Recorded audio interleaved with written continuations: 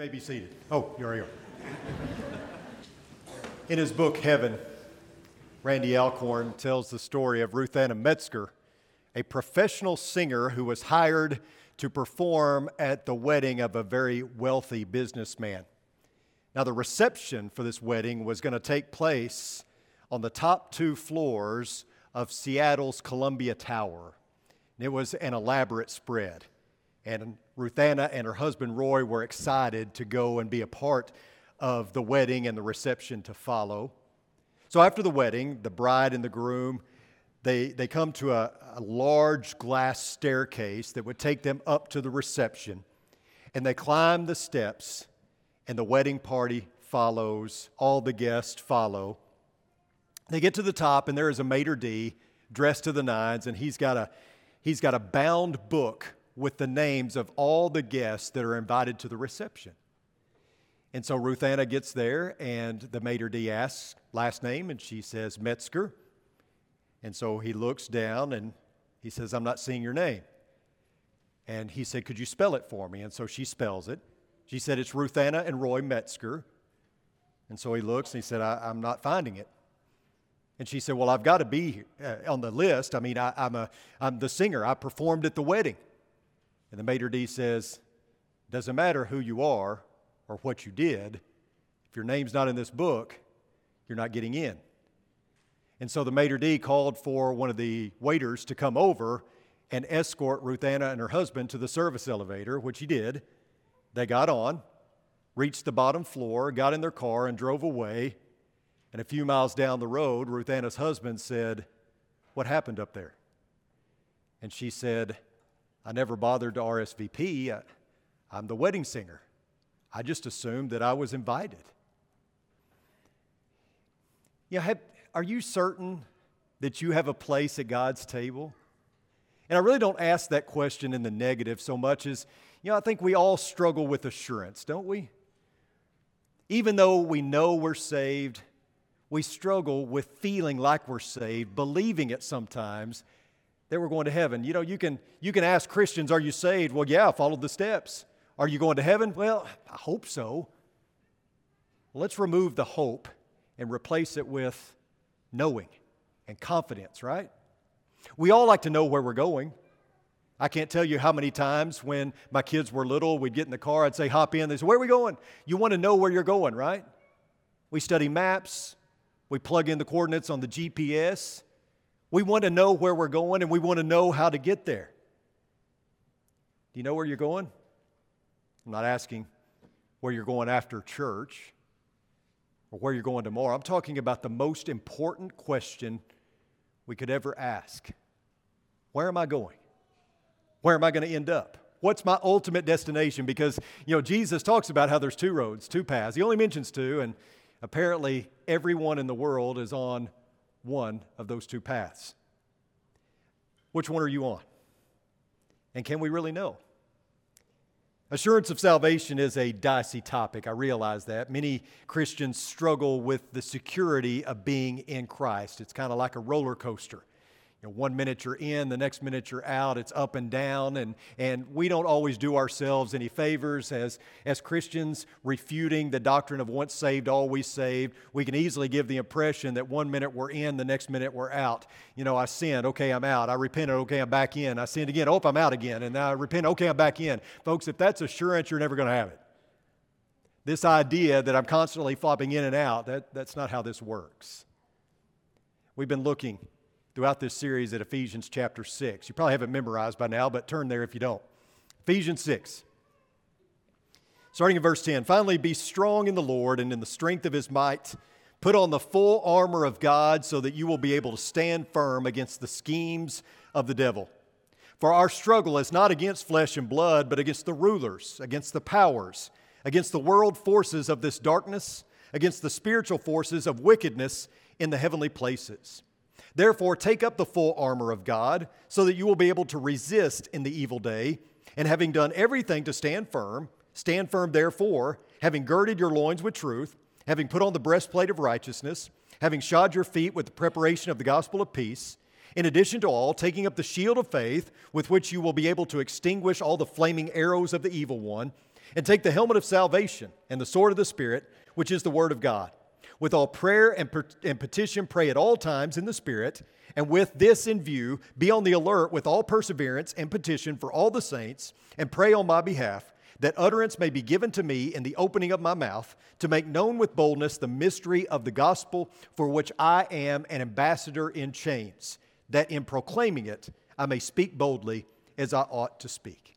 So, you've heard me say it over and over again, but each and every one of us is engaged in a spiritual battle, and you cannot choose to be neutral. Once you became a Christian, you were enlisted in God's army. You've got to fight. Even though the devil is a loser, even though we ultimately gain the victory, as we talked about this morning with Joshua chapter 10, we still actualize what it is that we're going to gain in the end by keeping our foot on the neck of the enemy. Souls are at stake here. This is a fight for our lives, and any soldier worth his salt is going to prepare for the battle at hand. The soldier of Christ equips himself with all the accoutrements here that Paul mentions. And there is another piece that is vital to this defense that we haven't talked about yet, but we're going to get to tonight, and that is the helmet of salvation. Helmets are crucial for a lot of different activities. We wear football helmets when we play football. You wear a helmet when you play hockey. You wear a helmet when you're playing baseball. You wear a helmet when you're cycling. Even our kids, a lot of them will wear helmets as they're riding their bike down the street.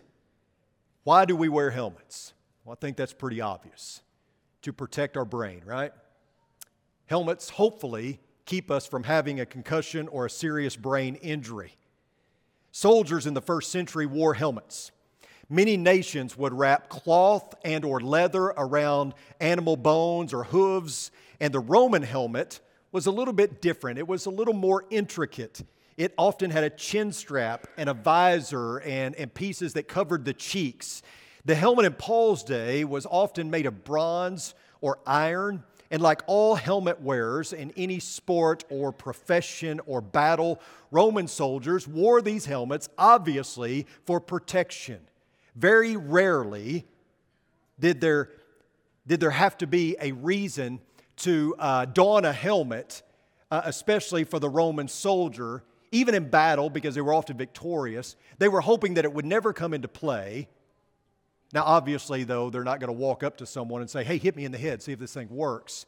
Hopefully, it never comes into play, but if it does, the hope is that it protects them and keeps them from being hurt or seriously injured. For the Christian, the helmet serves the same purpose. It protects our head in a spiritual sense. It protects the mind. As we've said before, the mind can be the devil's playground.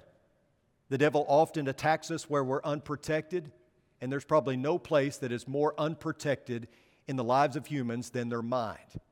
However, if you notice Paul's writings here, he talks about the helmet of salvation. What's he getting at here? When he mentions the helmet of salvation, what's he talking about? Well, I think he's talking about that it is our brain that contains knowledge of Jesus Christ and what He did for us on that cruel cross. It is our brain that contains the knowledge that we are indeed children of God, and so the helmet of salvation protects our brain by providing assurance of our salvation. Providing the knowledge that we are indeed on the right path, that we are heading in the right direction, and that we're going to eventually reach the right destination. Having that assurance built up in our brains and in our hearts, of course. There's a man that was watching the evening news, and there was a report about a car traveling the wrong way on a busy freeway. The man, knowing that his wife was on that same freeway coming home, calls her cell phone. And he says, honey, be careful. There is a car traveling in the wrong direction on the freeway. And she responds, one car? There's hundreds of them. There are a lot of people, maybe that's a generalization, there are many people who think they're driving in the right direction. They think they're going towards the proper destination, but they fooled themselves, somebody else has fooled them into believing that they're on the right road, traveling in the right direction when they are not. But then there are those Christians who are constantly questioning the direction they're going. Am I saved? Am I right with God? Have I done enough? You ever thought to yourself, surely God is going to give up on me. Surely God will not continue to forgive me. Surely at some point I've done too much wrong to ever be forgiven. And do you know who's responsible for such thinking and such doubting about our salvation? It's not God. When we talk about the devil and how he is a formidable foe, then we've got to talk about the weapons that he uses. And certainly doubt may be his best tool in the toolbox. Doubt is one of his greatest weapons. So how do we defend ourselves? Well, Paul says with the helmet of salvation. This helmet serves to protect our minds from the enemy. It blocks the blows that Satan rains down on us. Once the fiery darts have gotten past the shield of righteousness, the breastplate of righteousness, the helmet is there as that last line of defense to guard us against the devil's doubting. So let's stop hoping that we're saved and start living like we are. Jesus Christ came so that we could have life and have it abundantly, but eternal life in heaven with Him someday, it's not some future reward only. It's something that we can enjoy right here, right now, and I believe He intends for us to do so. We can feel secure because when you're secure, you're a more effective soldier, right? Confident soldiers make the best soldiers. When the Golden Gate Bridge was being built, progress was rather slow. In fact, very slow. So slow that something had to be done. The workers were getting more and more off schedule by the day. And it wasn't because they didn't have enough labor. There were plenty of workers. It wasn't that they didn't have the money. They had plenty of money. The problem was the workers were afraid. They were so scared of falling to their death in the cold San Francisco Bay that they worked very tentatively and very slowly, and it held up progress. Until someone came on the scene and decided, okay, we're going to put a safety net under the construction of the bridge so that if someone does fall, they won't fall to their demise. And guess what happened? Work sped up. Progress increased. Day by day, they were going faster than ever. It's amazing what can be accomplished when you're not afraid of dying. In fact, 2 people still fell, and they fell into the net, and they were fine, thus reinforcing that it was going to be okay, that you didn't have to fear. Listen to what is written in 1 John chapter 1. This is the message that we have heard from Him and announced to you, that God is light, and in Him there is no darkness at all. If we say that we have fellowship with Him and yet walk in the darkness, we lie and do not practice the truth. But if we walk in the light as He Himself is in the light, we have fellowship with one another, and the blood of Jesus, His Son, cleanses us from all sin.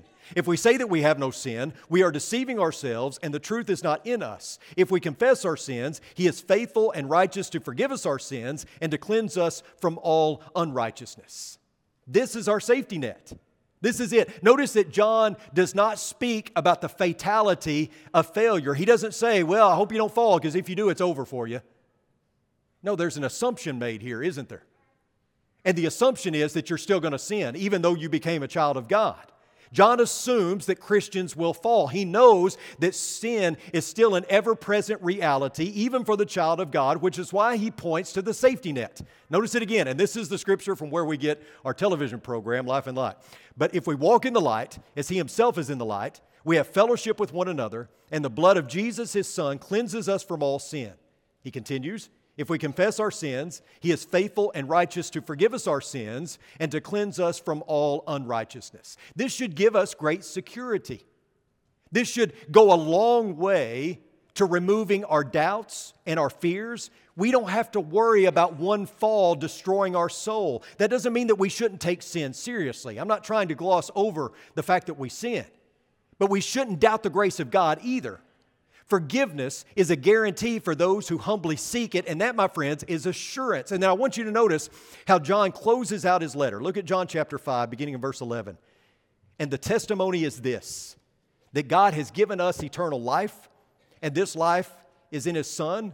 He who has the Son has eternal life. He who does not have the Son does not have the life. These things I have written to you who believe in the name of the Son of God, so that you may know that you have eternal life. Apparently, assurance of salvation was a problem even in John's time. And it seems as though John's primary purpose for writing this letter is so that they would know, to give them encouragement, to reinforce that they are indeed the saved children of God.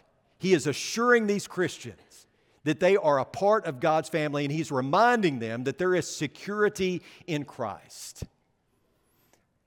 Many years ago, I had a lady write to me. I don't know where she was from, but she wrote to me asking a question. She said her preacher preaches from the pulpit that if you're a child of God and you're traveling down the interstate and another vehicle swerves over and hits you head on and kills you, that if right before that car hits you, you let out a cuss word accidentally, then you're doomed for all eternity. You go to hell and you don't make it to heaven. She said, "What do you think about that?" And I said, "That's terrible teaching," is what I said. If that's assurance, you can never have it, right? Believing that one sin puts you out. Now, I think what John is getting at is when you live in sin, right? Walking in the light versus walking in darkness. There is a difference between a condemned sinner and a cleansed sinner. All sins are not the same. You've heard that, right? A sin is a sin is a sin. No, it's not either. There's a difference between a cleansed sinner and a condemned sinner.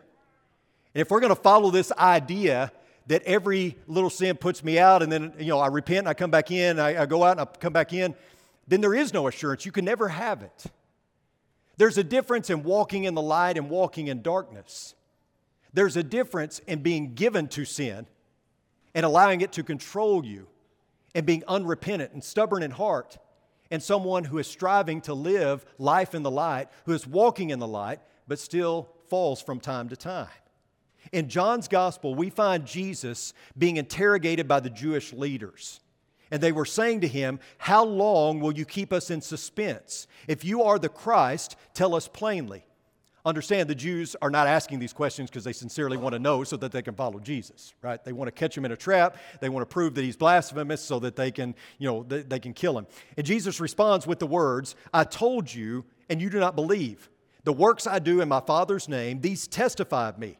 But you do not believe because you are not of my sheep. My sheep hear my voice, and I know them, and they follow me. And I give eternal life to them, and they will never perish.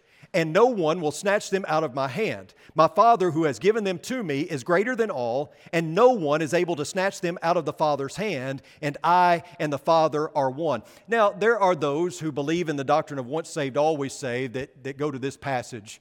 They will typically turn to that passage as their proof text. But the key is you got to be in the flock, right? When the prodigal son left the father's household, he was out of fellowship with the Father. That was the key, right? When he came back, what did the Father say? "This son of mine that was what? Was dead." Well, he wasn't dead. Yeah, he was. He was dead spiritually. But he came back and he was made alive, right? Your fellowship with the Father is your salvation, right? And so that's the key, that you're in the flock, that you're in fellowship with God. So it's not a great proof text for that doctrine. But the idea is that as we remain in the flock, the thieves or the robbers, they can't snatch us away.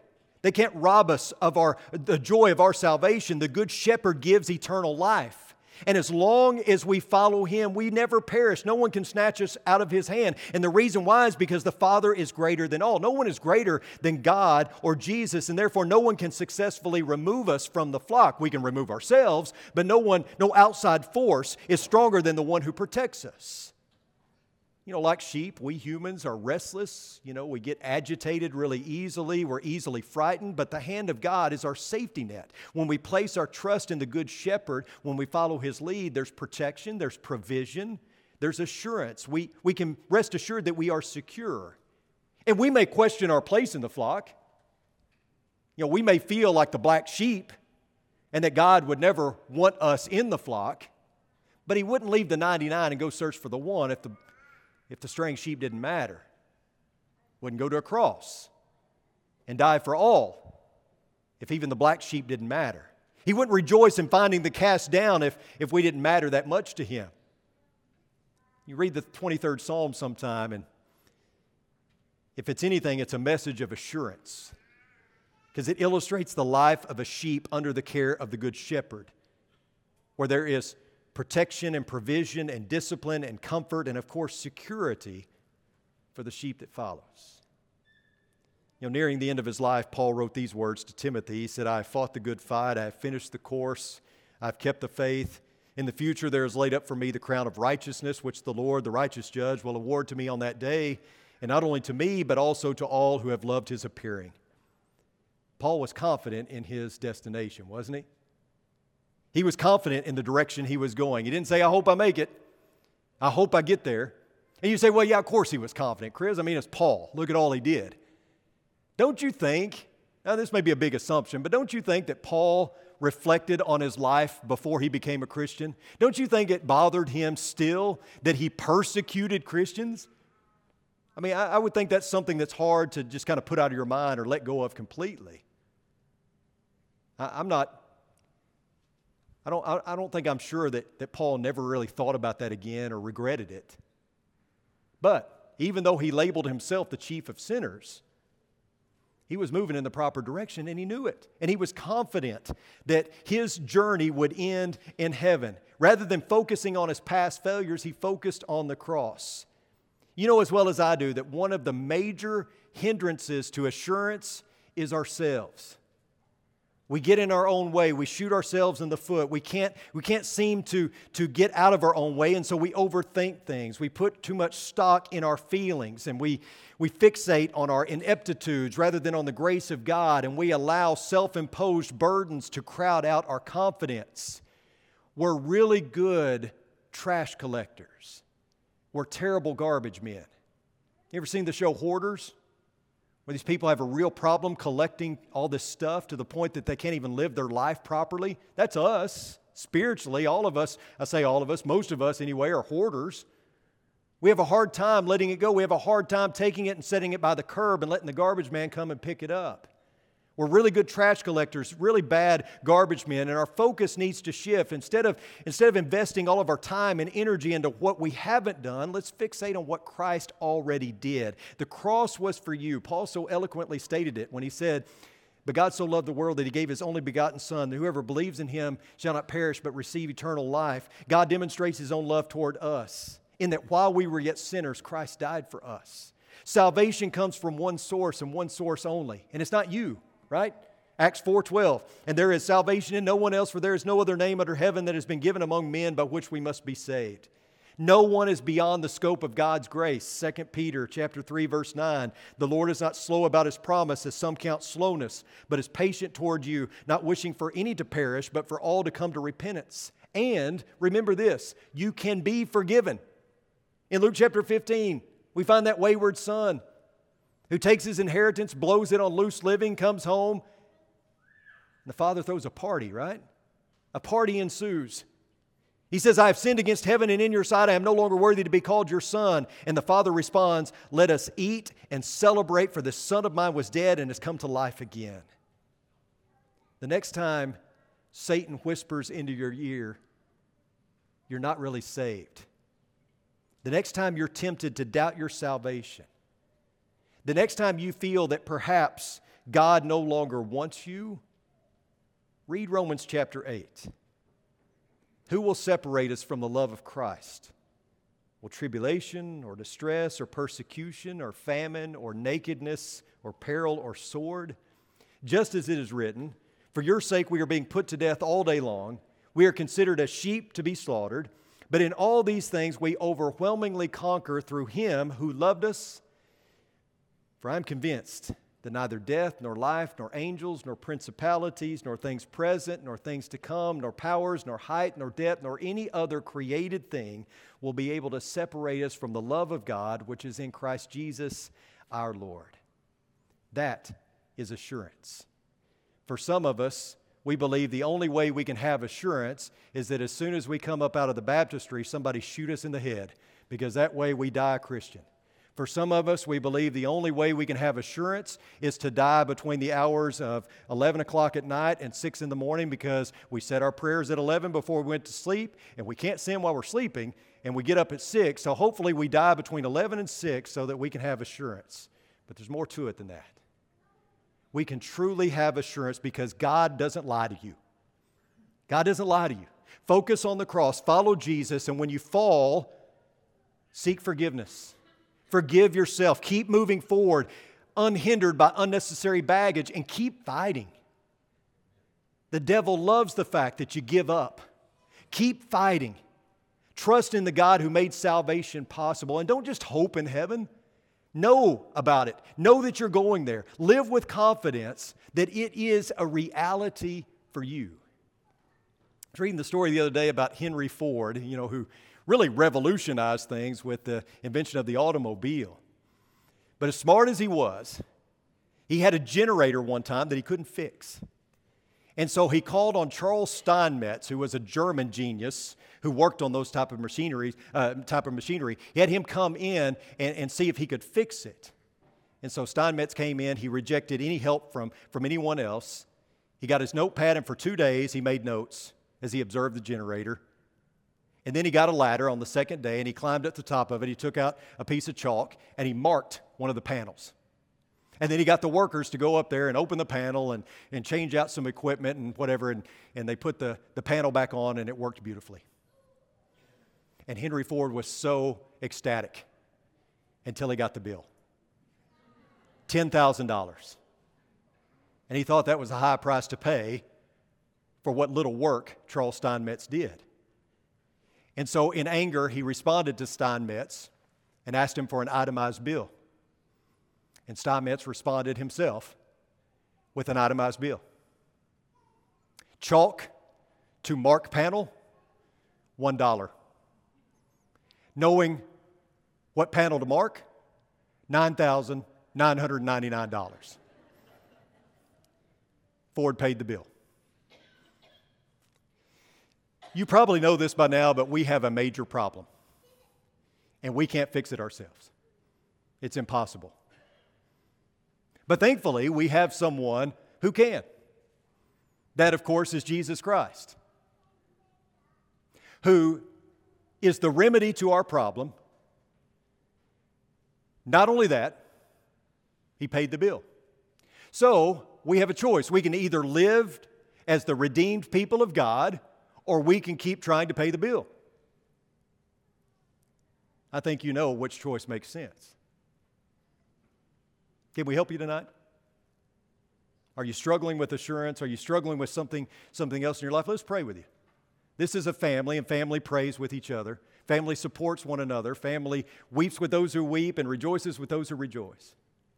Maybe you're ready to take the next step in faith, whatever that may look like. If it's baptism, then let's do that. Hudson can tell you there's plenty of water back there. Maybe you're ready to study the Bible with someone. Certainly we can do that as well. Clinton is going to lead us in a song.